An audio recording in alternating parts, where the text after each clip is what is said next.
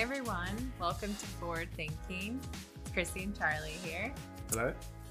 And today, so we're nearing the end of 2020. Thank goodness. Hoping for a better year in 2021. And at the beginning of this year, we went through our predictions for the year on the podcast. And we thought it'd be fun to go back and kind of look at those predictions and see if any of them are true, or if, maybe they're still predictions for the following year. So, today's just a casual chat to talk through that. Would love to kind of also hear your thoughts on what you think about these predictions and if they came true. So I know one thing we didn't predict.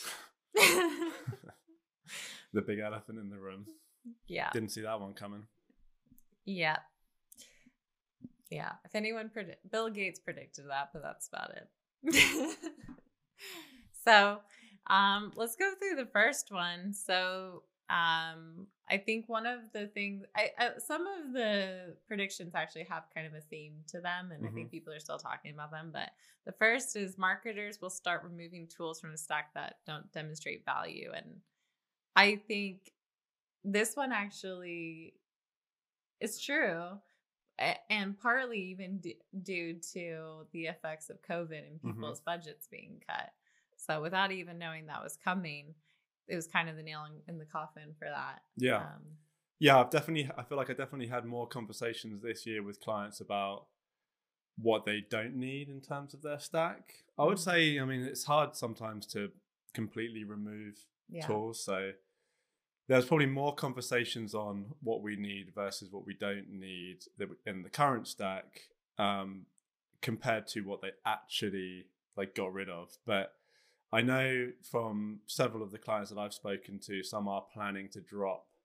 I won't say what, but some are planning to drop some less used tools in their stack going into next year. So I think, COVID definitely played a part in probably making this one become more true than maybe it would have been otherwise. But the other side of this is that I feel like a lot of companies have added quite a lot to their stack. But the important part of what the prediction was removing tools from their stack that are not able to really demonstrate value. Yeah. So it was all about shiny object syndrome. That over the last probably decade, everyone's just been accumulating tool after tool after tool. And now it's starting to get to the point where we're maxed out. The team can't support all of those tools, and we have to really choose which ones are making the most amount of value. And I feel like that probably is another prediction I would say for next year, even that trend may progress. Yeah, I think the biggest thing is people were starting to realize how much people, how many people need to support these tools. Yeah. And that's an added investment that I think a lot of people didn't think about. So definitely more scrutinizing. Yeah. None of these tools have got AI down yet. They just kind of do everything themselves. They don't. And that's not our prediction for next year. Okay, so the next one, companies will get serious about data quality across the systems. And I think definitely holding true. I think probably still a prediction maybe for 2021. And it's gathering steam, that one. It's gathering steam. Yeah. I think yesterday I posted about data actually on LinkedIn and how important it is, and talked about the Data Superheroes newsletter from Synchrony and a lot of great people who supported their interviews there, and I was one of them. But I think the big thing for data is people are realizing, especially as everything's digital now, that it's so important to make sure that the customer experience is backed by that data effectively. So how do we make our customer experience more personalized, more engaging? Because the digital channels are really the only things we can really rely on right now. So the thing that's going to make that most engaging is the data behind it. Before we could just find, our prospects at events or, create these ultra curated experiences in person, which is a little bit easier than when you're trying to do that from a digital standpoint, I think. Yeah. Yeah, and there's a reason why Synchrory's come onto the scene, has been doing pretty well, and other companies like them really doubling down on improving data. And I think I've definitely had a lot more conversations and hearing a lot more from people who they're starting to get a bit sick of everyone coming into the meeting with a different number. That's the big thing. Right. Sales are coming in, customer success, marketing, SDR, finance, and they all spend their 2-hour-long meeting where they're meant to be making decisions, just talking about which number's right. Right. So, trying to get that single source of truth, if that could ever really be, something that everyone's going to rally around. But still, I think there's definitely been an increased focus. So in terms of the projects that we've been working on for clients, there have been more data quality projects around data quality than I would say in previous years. People are taking it more seriously, but there's still a bit of a way to go, I think. Yeah, totally. And I think on the data note, the other part of that actually is the integration issues in 2020. I feel like that's probably been more than data, right? Right. People investing more in tools that are going to really integrate the data across all of their systems. Definitely. As opposed to fixing the quality of the data. Maybe. Totally, exactly. I think I mentioned that in my post yesterday. It's less about cleanliness. I think it's more about reducing those silos, right? Different not getting data into the right system, not having a central place of truth for your data. And a key part of that is where there's lacking integrations to get that data into one place. So definitely, I think that's a bigger priority. So the next one, companies still misusing contact data will stop or pay the consequences. I think the pay the consequences was a good prediction, because I think a lot of people who were misusing are really seeing their deliverability just that's a good point. Be horrible. And I think more than ever, and I think that's because also with working from home, all enterprises had to really step up their security game, right? So now everyone's feeling it. Why are my emails not making it into my prospects inbox? And there's probably been more email because it's a primary channel. Phone number might not be working because it was an office phone number. Yep. So you're fighting in the inbox more, and you're right. Yeah, there's been definitely a trend, I would say, where people have. I don't know. It'd be hard to quantify and really say whether deliverability has got worse this year, but there's been definitely more of a focus on fixing it, even if it's been not great for a while. Yeah. And it could be, it's kind of both situations, because there's probably more scrutinous eye on it because it's a channel you rely on. And also at the same time, there's just more tools that are impacting your deliverability that are weak points, right? With Outreach and SalesLoft are great tools for your sales team, but you have to remember these people are sending emails from your company domain. So that plays a huge impact on your reputation, because you're also sending email from, your marketing automation platform. And I think, it could be easily abused without some governance on those tools. It's like the wild, wild west in some of those tools. And if you're in marketing, I would definitely zero in on that and see how that tool is being used, especially if your team doesn't own it, because that can truly affect the deliverability. 100%. From your domain. And just the general perception of your brand, right? Especially because a lot of time you're not including unsubscribe links, and the salespeople can be a bit rogue in some situations. So yeah, for sure, double check that. I think the other part of this was it being related to the customer experience. And I think back to the situation with COVID this year, there was a lot of pushback and anger with all of the emails about COVID at the beginning, right? Like, Yeah. because you'd get, I wasn't too upset by it, but like I saw a lot of stuff on LinkedIn, people getting angry because they were getting so many emails from companies that maybe they'd engaged with, years and years and years ago. So that kind of plays into both the data quality and misusing contact data, because some companies I think probably used it as an opportunity to remind you, use COVID as an opportunity to remind you, like, we're still here, Yeah.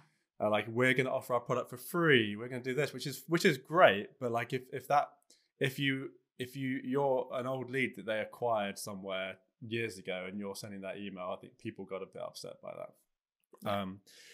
I don't know whether they really paid consequences on that, but yeah, I think it definitely damaged some brands a little bit but yeah, probably because I'm seeing this on LinkedIn. Who knows if it actually was like a bigger thing? People complain about a lot on LinkedIn. I think this is still one though will continue to, like, I think people are, yeah. Well, the whole acquiring data, I think definitely, 5 years ago, that was a thing people did a lot more than now. Right. Yes, definitely. So, definitely. Yeah. And I mean, when I say acquiring data, I also, just the caveat, it's acquiring data and then, mass emailing them, right? I think acquiring data with ABM is still pretty popular. Mm-hmm. But I definitely work with a lot of companies now that say, okay, yeah, we're getting all this data from ZoomInfo or wherever, but for all of our target accounts, but we're not going to put them into, marketing emails, marketing nurtures, or anything. We're going to have like very targeted sales outreach. Yeah, which is fine. Yeah, unless they engage or something. So. Yeah, totally. So the pendulum will shift back from marketing being overly data driven. What do you think? I think data driven in terms of, like having to have a metric or report for like everything to judge success and to make decisions, instead of like maybe trying new things and being a bit more loose with some of the brand marketing or content marketing. I think this one for sure. And one of my favorite blog posts that I read this year was by Rand Fishkin about implied attribution. And I think that further proves that like marketers are starting to realize that you shouldn't just shy away from channels that you can't report on 100% the attribution. There is implied attribution you can do looking into Google Analytics. And I think a key part to that is around the whole focus around like building your brand, which we'll talk about for some of our other predictions that we had. But also just having a different goal, a revenue goal rather than a lead goal. And so I think some of the marketers are maybe still measured on that, or maybe still data driven when it comes to like numbers. You get tied in the volume numbers, volume metrics, rather than just focus on your main goal of revenue, where doing channels that maybe have some implied attribution you'll still invest in them. You'll still do them because it will help your revenue number in the end. And one of the problems of being too data driven is that you'll never try anything new. Yeah. Because if you always have to say, I want to have seen a past performance that will tell me whether this will be successful or not. If you haven't done it in the past, then you don't have a data point to work with. So therefore, you're just going to be holding yourself back. And I've seen a few creative things recently, like, I don't know if you saw Gong's videos that they've been releasing every day this week. Yeah. Kind of like Christmas videos. Mm-hmm. I saw Lessonly like starting a clothing brand or like a clothing store, which are very much like, I don't know like how much data, I don't know like kind of the behind the scenes there, but I'm sure that is them coming up with an idea, which probably doesn't have a ton of like historical data to back up like exactly like the pipeline they're going to get from that. But it's more of a brand play. It's a different play that are really getting people talking about them and is going to, I'm sure, deliver revenue somehow. But it might be a bit harder to really report on that. But it's not holding them back, right? Yeah, and I think that taking those risks is like what B2B marketing needs. I think totally. That could be a reason why everyone's just doing the same thing still. This one's.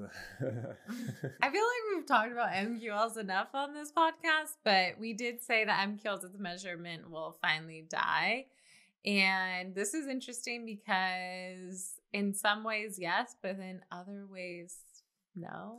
Well, this year we've definitely kind of been back and forth with our thoughts on MQLs. But the important thing here, you go. The main thing is that as a measurement of success, or the official measurement of success, because like we said, MQLs are good to measure, but when it comes down to really making decisions or having the whole marketing team focused on a single metric, it's still revenue that should be it. And I think that that's happening now, kind of, for the most part. Yeah, I mean, I definitely think that in the last year, there's been a lot of active hate on MQLs on LinkedIn, which probably then was the reason why we kind of reacted a bit to that. I was like, whoa, okay, don't throw the baby out with the bathwater. There's still some value to an MQL. Of course, report on revenue, that should be your primary metric. But there is some value on MQL. And if you want to hear our thoughts on that, go watch another video, because I can't bother to go through into all of the different nuances there. But we have a whole video on why our minds change a little bit on MQLs. But I think, yes, but I think the conversation is active there, right? Yeah. So a lot of videos, a lot of comments, a lot of posts, a lot of talk about it. So I think that one's on its way. Revenue ops will continue to, this is the next one. Revenue ops will continue to gather steam, but most companies will still have MOPS and SOPs as separate teams. Mm-hmm. Yeah, I think this is true.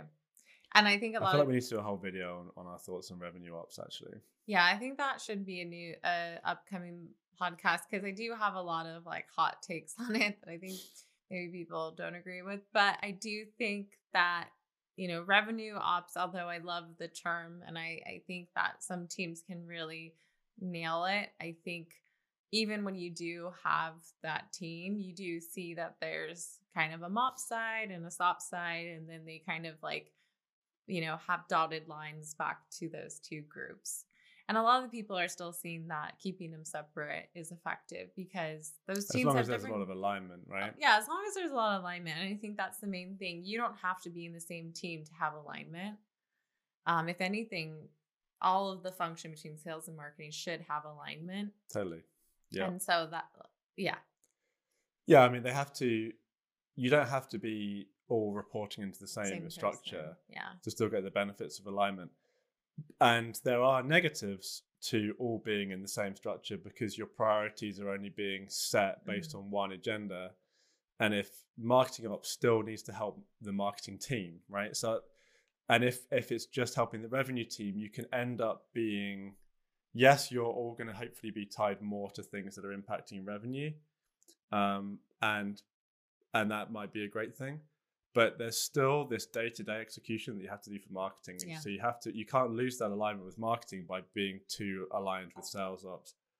So there's pros and cons, and I think we probably will eventually get to a revenue ops model where everyone does report into revenue ops. But I think you just need to remember that the two SOPs and MOPs do have a lot of overlap, but they do also have some areas where they need to focus on the sales side and on the marketing side exclusively. Yeah. Demand marketers will ditch the addiction of paying for leads and focus more on brands. So we kind of talked about this a little bit in one of the other predictions, right? I think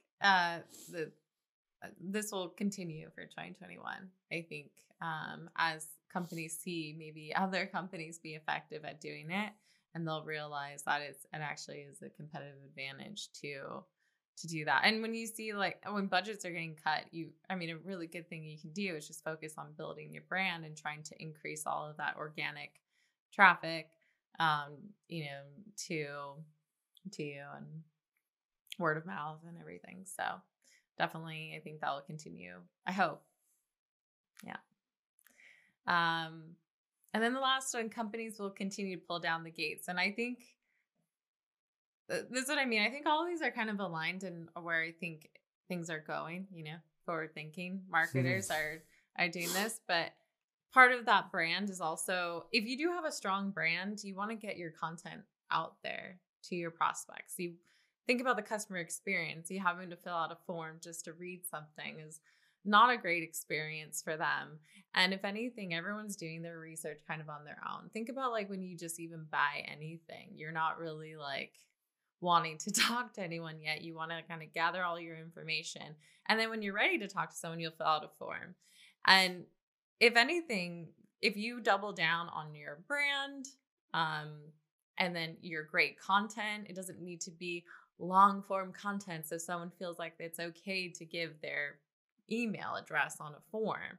Really think about what's the type of content that people actually want to ingest. Like, what do they have time to? What are they actually going to engage with?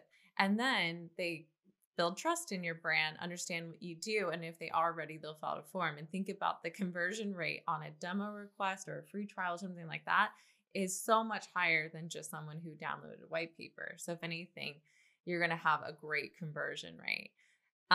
Yeah, and there's places where forms make sense, right? For events. Yeah, for events.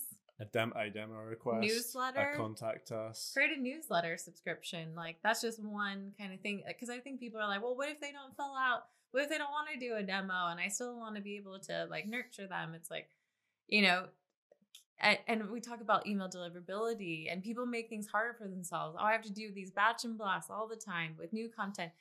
If you just actually have maybe a newsletter or a great kind of like nurture when someone signs up for that, your content can live on. You can keep repurposing. You have like your one thing where they can choose their own adventure. That's such a great experience for people that they're kind of used to from a B2C standpoint.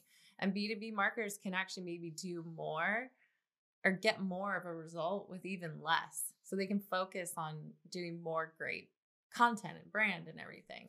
Yeah, I mean, I had a classic experience where I won't mention the company name, but they're not that well known, but I think if you're in SOPs, MOPs, you probably have heard of them. And they have a pretty specific product, but I think it's valuable and it's probably quite an easy thing to sell. But anyway, I've obviously heard of them. I'm on LinkedIn. I see an ad from them, and they've got kind of like an interesting brand. So I clicked on the link to go to the piece of content because I can't remember what it was about, but it somehow resonated with me, and I just see a form. Yeah. And I just bounced straight away.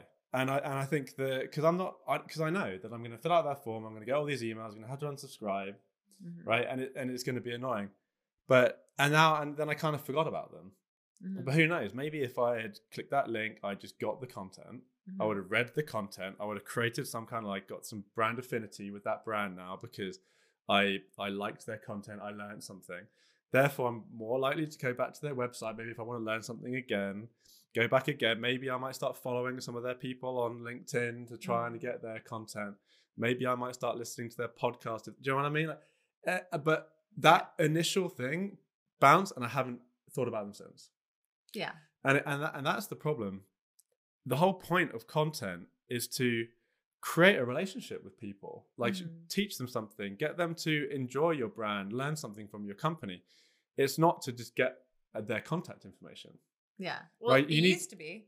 No, that used to be the play, but it shouldn't. Right? But it shouldn't be now, and it shouldn't be, right? Yeah, but I think that's the problem where it's like that was the play for lead acquisition, and I think we're seeing that like that just like doesn't work anymore. But you can have a secondary call to action. You can like serve up the content. I had a client work on this and a whole kind of page for paid. But at the bottom, there's still a secondary call to action if they're interested and want to learn more. So if your marketers are afraid, well, they're not, what are they going to do after that? Or maybe I do want to capture the information, but do it in a place where like they're electing to, that's going to be a great conversion that you get, but you still get that brand affinity and they're able to view the content they want. Exactly. This one I think we're passionate about because it just is a prediction and it's not really, I think it'll resonate, but I think we definitely need some time to see that. Yeah, maybe we'll do a whole podcast on that one. Yeah. All right. Well, we're out of time. But I think for the most part, all of those were pretty accurate. So, That's good. But definitely some of these we'll see to continue for 2021. But I think we'll do another podcast for our predictions for 2021. So, but yeah, would love to get your take. So hit us up on LinkedIn or, message us, and we'll see you all on the next episode of Forward Thinking. So yeah, this is Charlie. So if you like what you heard, hit like on the platform where you watch this. Also, leave a review. Honestly, we'd really, really appreciate it. You can also subscribe where you listen to your podcasts on Apple Podcasts, Spotify, or even YouTube. And make sure you subscribe to our newsletter, which is packed full of exclusive content, updates for events or courses that we might be doing, all designed to elevate your marketing operations and B2B strategy. See you next time on Forward, and Forward is up.